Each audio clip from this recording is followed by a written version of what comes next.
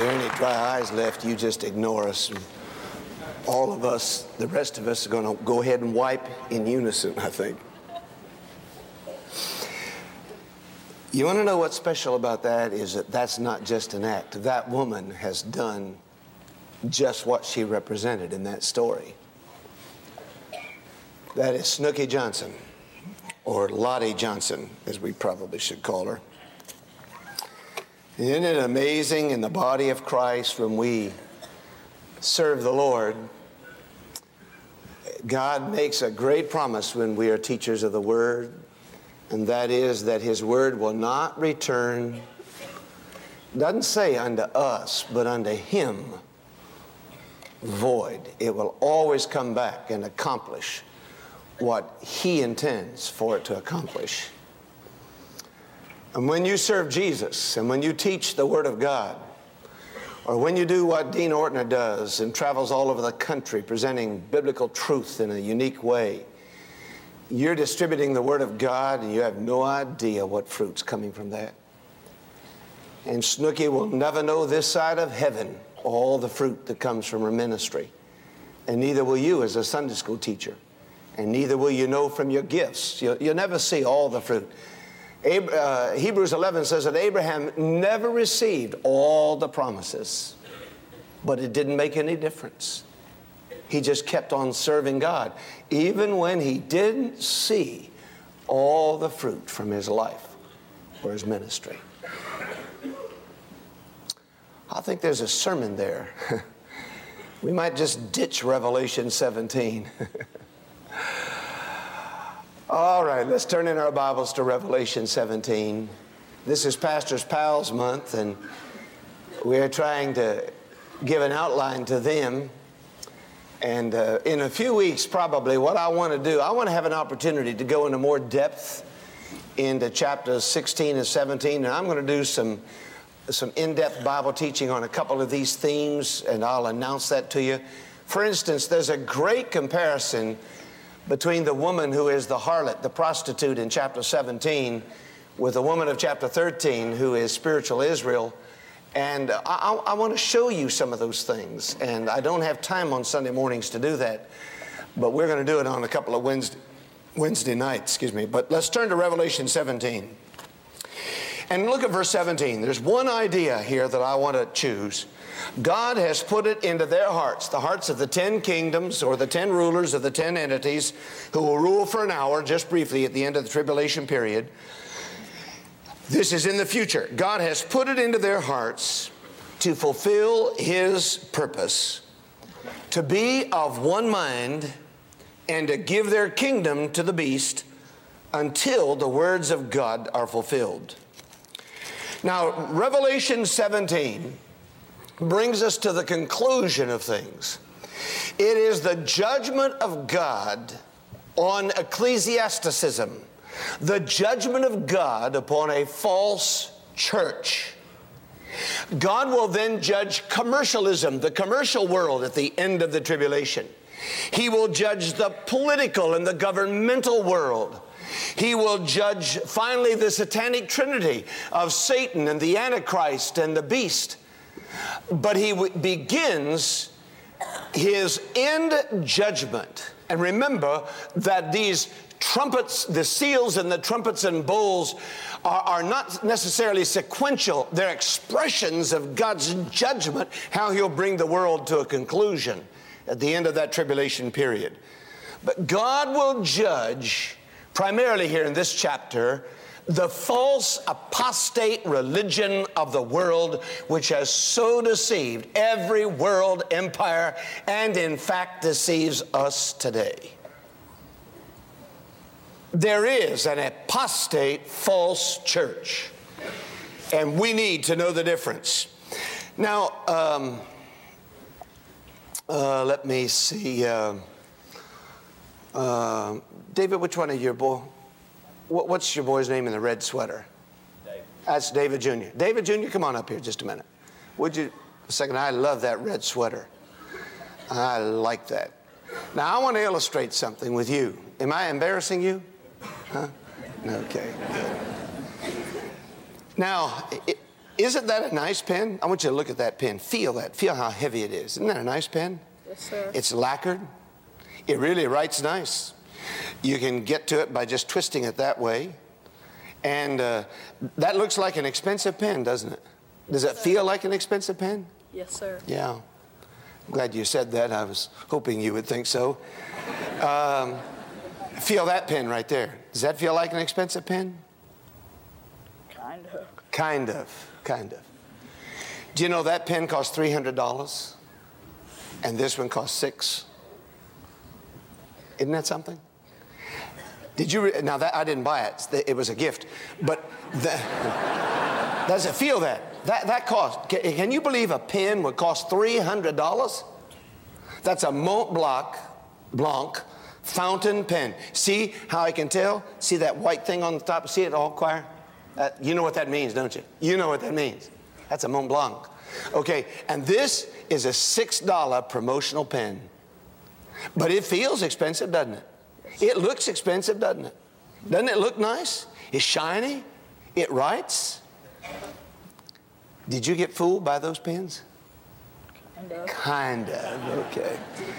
Well, I appreciate your helping me illustrate how you can get kind of fooled by something that looks good. And that's what Revelation 17 is really all about. Now, I want you to walk with me down through the chapter, and then I want to show you one serious, very significant truth. In verse 1, one of the 7 angels who had the 7 bowls came and talked with me, saying to me, "Come, I will show you the judgment of the great harlot who sits on many waters. This is a bad woman. And the wicked woman represents all false religions and all false worship of the world. The harlot is about to be judged, but she represents false religion 4,000 years ago. She represents false religion 2,000 years ago. She represents the false church today all over the world. There are many people meeting in buildings that look nice. They have steeples, but there's no power of God. There is no Word of God. The Spirit of God is not there. There is no gospel. People are not being converted. We're told in those churches to do better. Try to do better. It is the religion of man and not the religion of God. And the Bible says that the king, in verse 2, the kings of the earth committed fornication. Their relationship to this wicked woman was like a man who committed immorality. And the inhabitants of the earth were made drunk with the wine of her fornication. They were so seduced by this woman that the inhabitants of the earth had become fooled and happily fooled. Lenin said that religion is the opiate of the people. Opiate simply makes one senseless. It makes one not feel things. I'm not sure Lenin was all wrong. False religion may be the opiate of the people, but Jesus Christ changes life and brings joy. And that is why the figure throughout the New Testament always talks about, when you're a Christian, wake up, Christians. Don't be asleep. Don't be drunk. Be filled with the Spirit. Be alive. Walk in the day. Don't walk in the night. See the difference? False religion may be the opiate of the people, to deceive them into thinking that they're worshiping something that is real that is not. And in every age there are false churches. And generally speaking, in the body of Christ today, there is wheat and there are tares. And there is a false church that has the form but denies the power of God. And so verse 3 says that he carried me, the angel, carried John away in the Spirit into where? Note this, into the wilderness. And I saw a woman sitting on a scarlet beast. Here is this woman riding the beast. The engine of all false religion is the devil.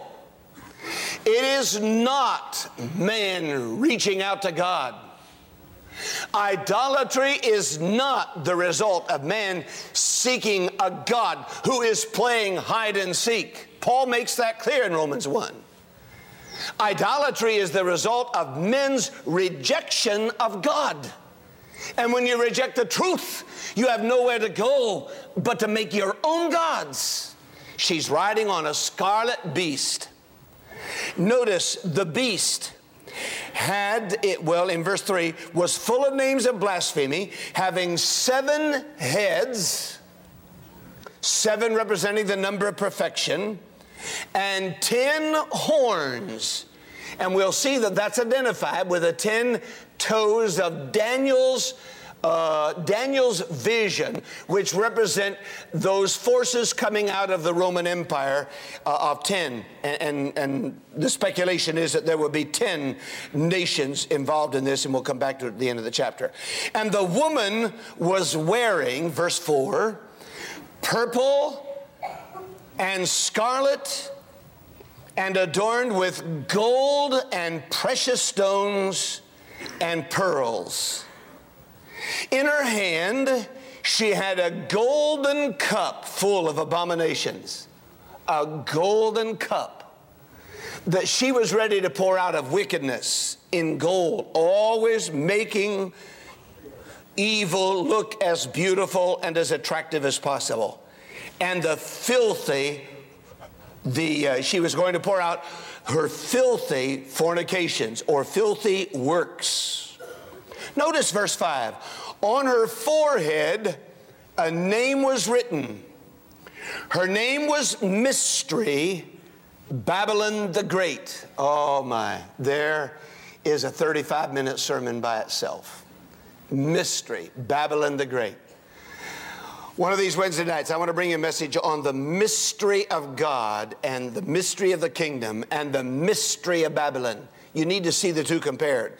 But the mystery of Babylon the Great is that she is the mother of harlots and of the abominations of the earth, and all false worship and all false religion come from this source. We'll look at verse 6 says, I saw the woman, and she, not only did she intoxicate the world by deceiving them, but she too was thinking she was something important. False church, a false ecclesiasticism, a false world religion, drunk with the blood of the saints and with the blood of the martyrs of Jesus. You know, there's been a form of religion that has always persecuted the true people of God in every age. The true people of God were persecuted in England because they wanted to translate the Word of God. They were persecuted by Rome because they wanted to put the Word of God in the language of the people and not the language of Latin, which was the language of the intellectuals. And you can go right on back to Rome, Medo-Persia, Syria. Every great world kingdom has both duplicated and persecuted the true worship of the living God. That is why, be very careful. You can't say, well, as long as they go to church somewhere, it's all right. Oh, no. Because some churches are false churches, and they deceive people. And the people get drunk because they're satisfied. They're anesthetized spiritually, and they think they're satisfied with something false. And the church gets anesthetized. It gets drunk with its own greatness and wonder. And so you go on in the chapter. Verse 7, the angel said, why did you marvel? Because John had said in verse 6, when I saw her, I marveled with a great marvel. I was amazed with a great amazement. You know why he was amazed? He was amazed at the power of the church that deceives so many people.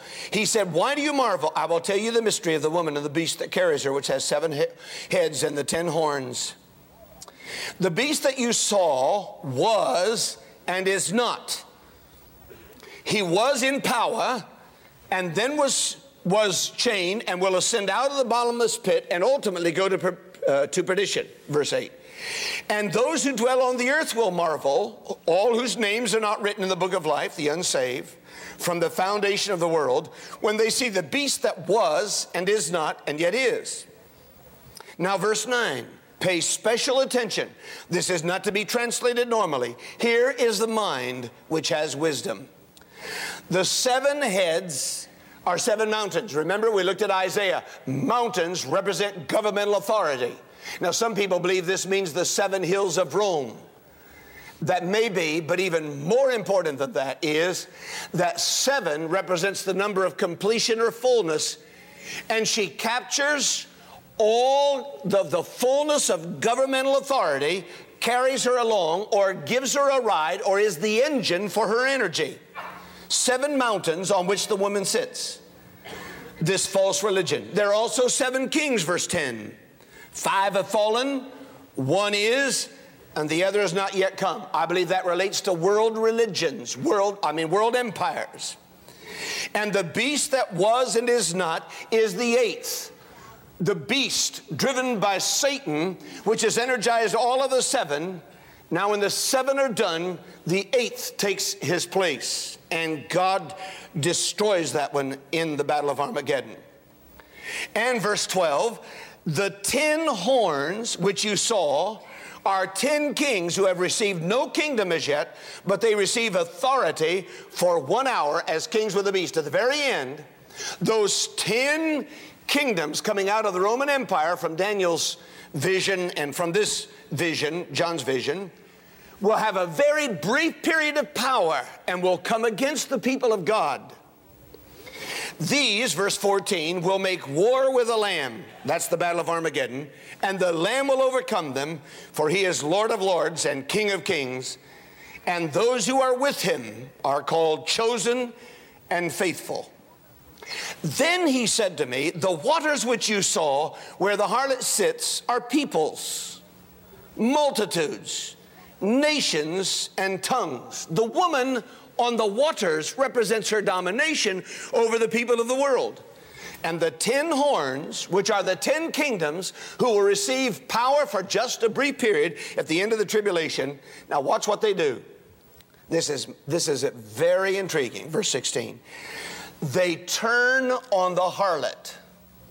They turn on the false world religion. They make her desolate and naked and eat her flesh, or destroy her and burn her with fire. And why do those 10 kingdoms at the end of the tribulation do that? For God has put it into their hearts to fulfill his purpose, to be of one mind, and to give their kingdom to the beast until the words of God are fulfilled. Now, I just want to focus on that for a moment. The idea that God uses bad things or bad people.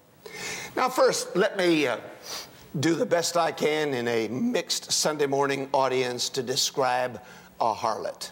I was going to send all the children home to ask you, Dad, but I decided I'm going to tackle it myself. All right? A little risky. Y'all pray for me while I dive in here. Okay. A harlot, boys and girls, and men and women, is somebody who is paid to act like a wife when she's not a man's wife. How's that? For instance, a salesman who isn't living for Jesus and is not faithful to his wife, and he goes off on a convention, and he may hire a girl to go live with him for 3 days and stay in the hotel with him for 3 days and act like his wife. That is a harlot. That is a prostitute. Do you understand what I'm saying? Okay. You got it? You got the picture, David? Okay. Now, you know the difference between a real wife, your daddy's real wife, and a prostitute, don't you? You know the difference. Okay. Now, there are 4 things you need to remember about a prostitute.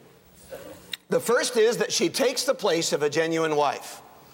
Most prostitutes are women. Now, that's not a sexual gender bias statement. Male prostitutes usually do something worse than that. They serve males in a homosexual relationship. I don't know that I've ever heard of a prostitution ring of men for women being busted. Have you? Has anybody in the choir ever heard of that? You haven't? I haven't. I've lived years and I haven't heard of that. Secondly, a prostitute or a harlot gives affection, but it's not real. She doesn't really love the man, because as soon as the money runs out, guess what happens to the affection? The affection is gone. Thirdly, a harlot, by her very nature, has to build herself up in order to attract men. Her focus is all on herself and making herself look attractive. Now, if you ever drive down 14th Street, don't ask me how I know that. A policeman told me one time. If you ever drive down 14th Street and you see a girl with perfume emanating from her and she's got skirts on that high, guess what? She might be. Okay? Fourth, she always runs the risk of rejection if she doesn't please the man who hired her. A true wife she knows that even if she doesn't always please her husband, he will still love her and keep her. Amen? Men? And all the men said? And all the men said? Amen. One more time. Now, let me say that again. A real wife and husband know that even if if she doesn't always please the man will still love her. And all the men said? Amen. Amen. Now you're cooking with Crisco. Boy, ladies, what's going on with these men? We need to send them to, we need 9 promises for a promise keeper here if we keep this up. A real wife doesn't have to make herself always attractive. She is willing to pour herself into the life of her husband, and that's a rich bond. And she gives real affection, not paid affection. And she is the real thing. And that's what helps us identify the church. The church is characterized by a genuine mark of the Holy Spirit, as much as that Mont Blanc is characterized by that white dot at the end. And the real church always loves the world and holds its candle out to the world and touches the lives of persons who are in need without regard to what it will get back. And the real church doesn't have to always call attention to itself. The purpose of the body of Christ is not to make the world think that Calvary Baptist Church is a beautiful, great, attractive church. What is our task? The true church always points men to Jesus, the groom. The Holy Spirit's task in us is to glorify Christ, and that's how the difference is characterized between the harlot, the false church, and false religion, and the true church. And so we have this false religion that throughout the ages has grown and dominated and impacted every generation that has ever lived. Now take your Bibles. I want you to see the biblical basis for this and go back to Genesis chapter 10. I'm going to give you a name that I want every boy and girl to remember, and I don't know whether you got this in Sunday school, and I don't know whether it's been a long time since I've even preached on Nimrod. Shame on me. But I don't want you to miss it today. I want you to understand why there is a false religion who is the mother of all deception and the mother of all filthy abominations in the name of religion, the mother of all martyrdom in the name of Christ, the mother of all paganism, the mother of all idolatry. There is a spirit loose in this world, and here's where it started in Genesis chapter 10. Now look at verse 8. Cush begot Nimrod. He began to be a mighty one on the earth. He was a mighty hunter before the Lord. That doesn't do the Hebrew justice. I want to come back to that phrase. Therefore it is said, like Nimrod, the mighty hunter before the Lord. And the beginning of his kingdom was, what's the first word, class? Babel. Do you know where Babylon came from? It came from Babel. The beginning of his kingdom. And notice what's the first one? Babel. Nimrod fostered all false religions. Satan finally found somebody in whom he could begin incarnating himself to deceive the world. And every great world empire has been impacted by the paganism and the idolatry and the nature worship that has emanated out of Nimrod. It all started right here. And so the Bible gives us the picture. Now, the name Nimrod comes from the Hebrew marad, which means to rebel. Isn't that interesting? Nimrod's name is to rebel. And the way it's set in the Hebrew, you can say, we will rebel, or come let us rebel. So he is not just a rebel.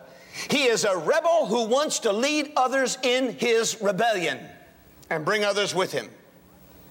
And when it says that he was a mighty hunter before the Lord, that's very open to translation.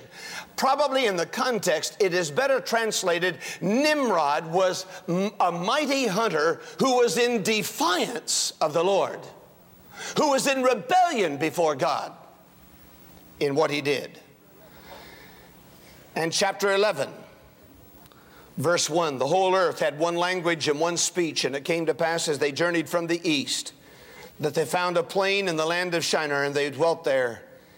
And they learned how to make bricks. They said to one another, come, let us make bricks and bake them thoroughly. And they had brick for stone and bitumen or asphalt for mortar.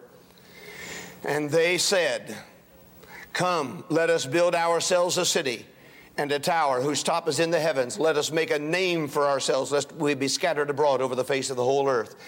And who started this? Nimrod. Why? Because he founded Babel. Here it is, right here. And verse 5, the Lord came down to see the city and the tower which the sons of men had built. Now they built a tower, and they built it so high. And at the top, if you read that Hebrew as it should be read, at the top was a place, and you'd have to see this. Look at verse 4. Come, let us build ourselves a city and a tower whose top the heavens is actually the way the Hebrew reads. Whose top the heavens.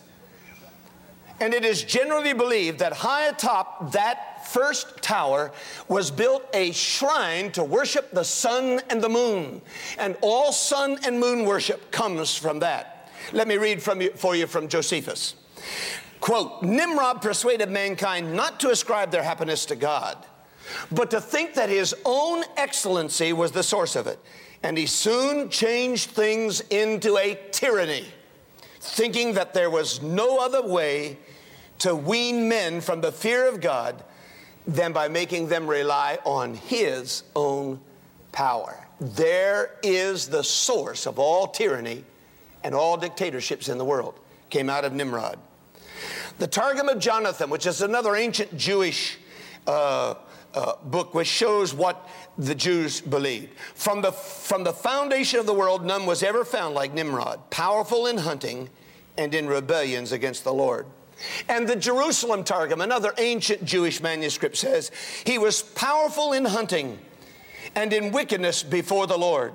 For he was a hunter of the sons of men, and he said to them, depart from the judgment of the Lord and adhere to the judgment of Nimrod. Therefore it is said, as Nimrod is the strong one, strong in hunting and in wickedness before the Lord. Folks, Babylon was the site of the first temple to the sun, the beginning of all false worship, the beginning of all false religion, the beginning of in an organized way, of a substitute for the worship of God. And that is why the Lord came down in verse 5 to see the tower. And he said, the people are one, and they all have one language, and this is what they begin to do.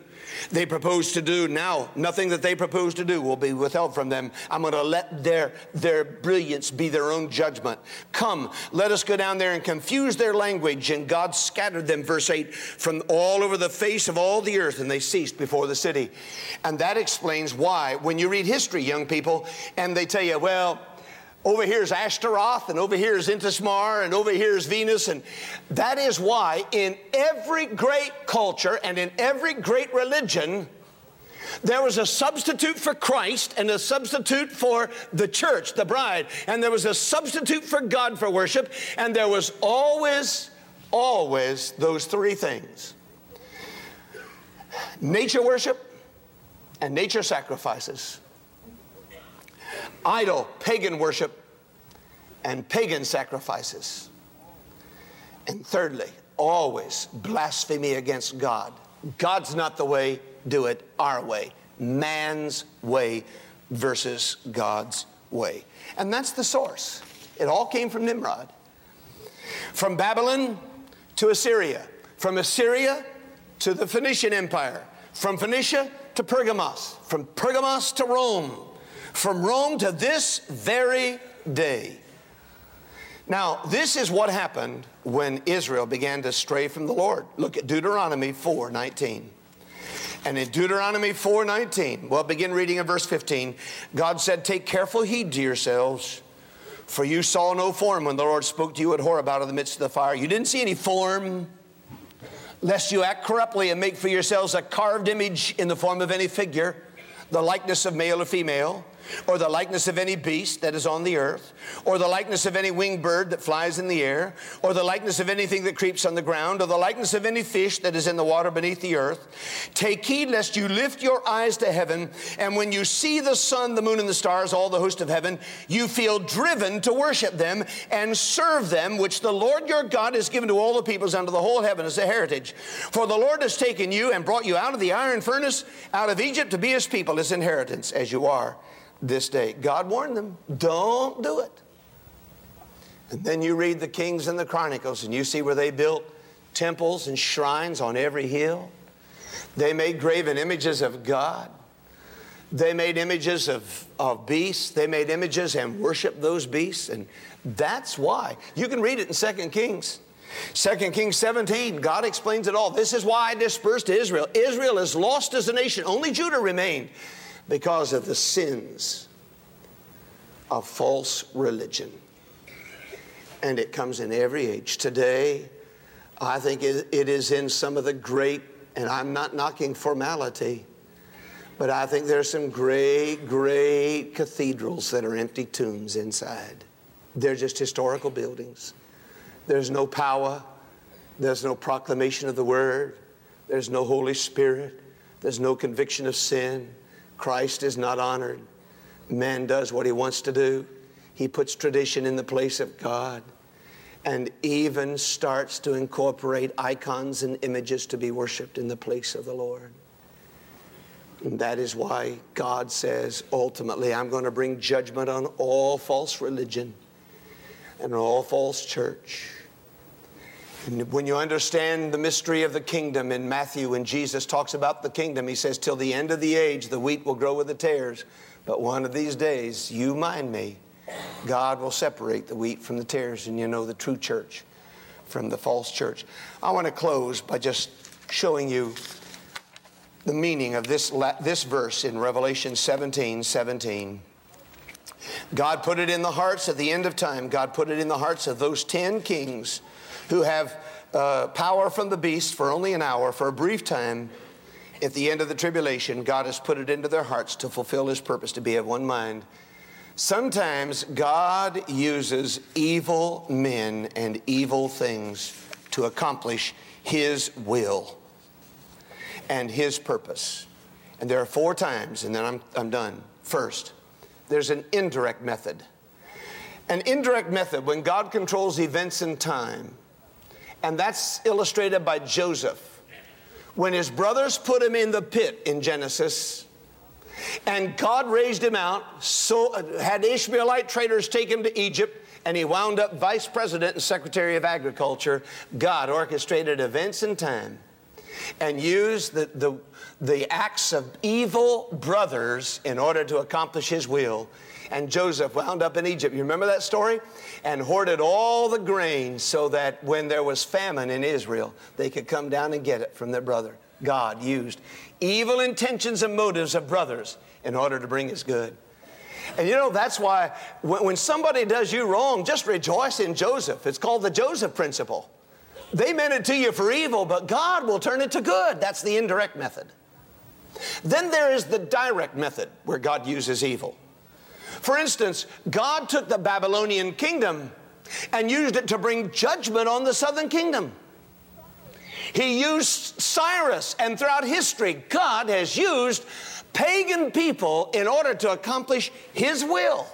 Directly uses individual men. Thirdly, there's what I call the chaos method. And the chaos method is when God just distorts the enemy. He routs the enemy or divides the enemy. That's illustrated by 2 Chronicles 20 when Jehoshaphat was going down to En-Gedi. And the Ammonites and the Seirites and the Moabites were all gathered against him. And when they heard the people march down there rejoicing and singing, they all started arguing. And when they started arguing about whether Israel had another army helping them or not, whether they should be afraid, they turned on each other and killed each other. So by the time Jehoshaphat and the children of Judah got down there was no enemy left. I love to see that. I get a big kick out of that when God does that. I like that method. I like the chaos method. He turns the enemy into chaos. And the fourth method is the community method. When He does just the opposite, He brings all your enemies together, or all of His enemies together, to agree to one thing so that He can use them. And that's what He does here. God put it into the hearts of the 10 kings, and at the end of time, they had enough with organized religion. They had enough with false religion. They had enough with the counterfeit. And God puts it in their hearts to agree on this one thing. We've had enough of a fake church. And at the end of time, He uses those kingdoms to destroy that false religion. Well, I don't know about you, but I read this chapter and I come down greatly encouraged. I don't care what the world does to me. God's got 4 ways He can take evil and use it for my good, because He's in charge. And today, right now, I want to keep looking at my life and make sure that I'm not in the counterfeit of the false. I'm in the real. I'm in the true. I want to make sure that my calling and election is sure. I'm going to be an endurer to the very end, and demonstrate to the whole world that we who know Jesus and believe in Jesus, we never get tired of worshiping Him, do we? We never get tired of doing what's right.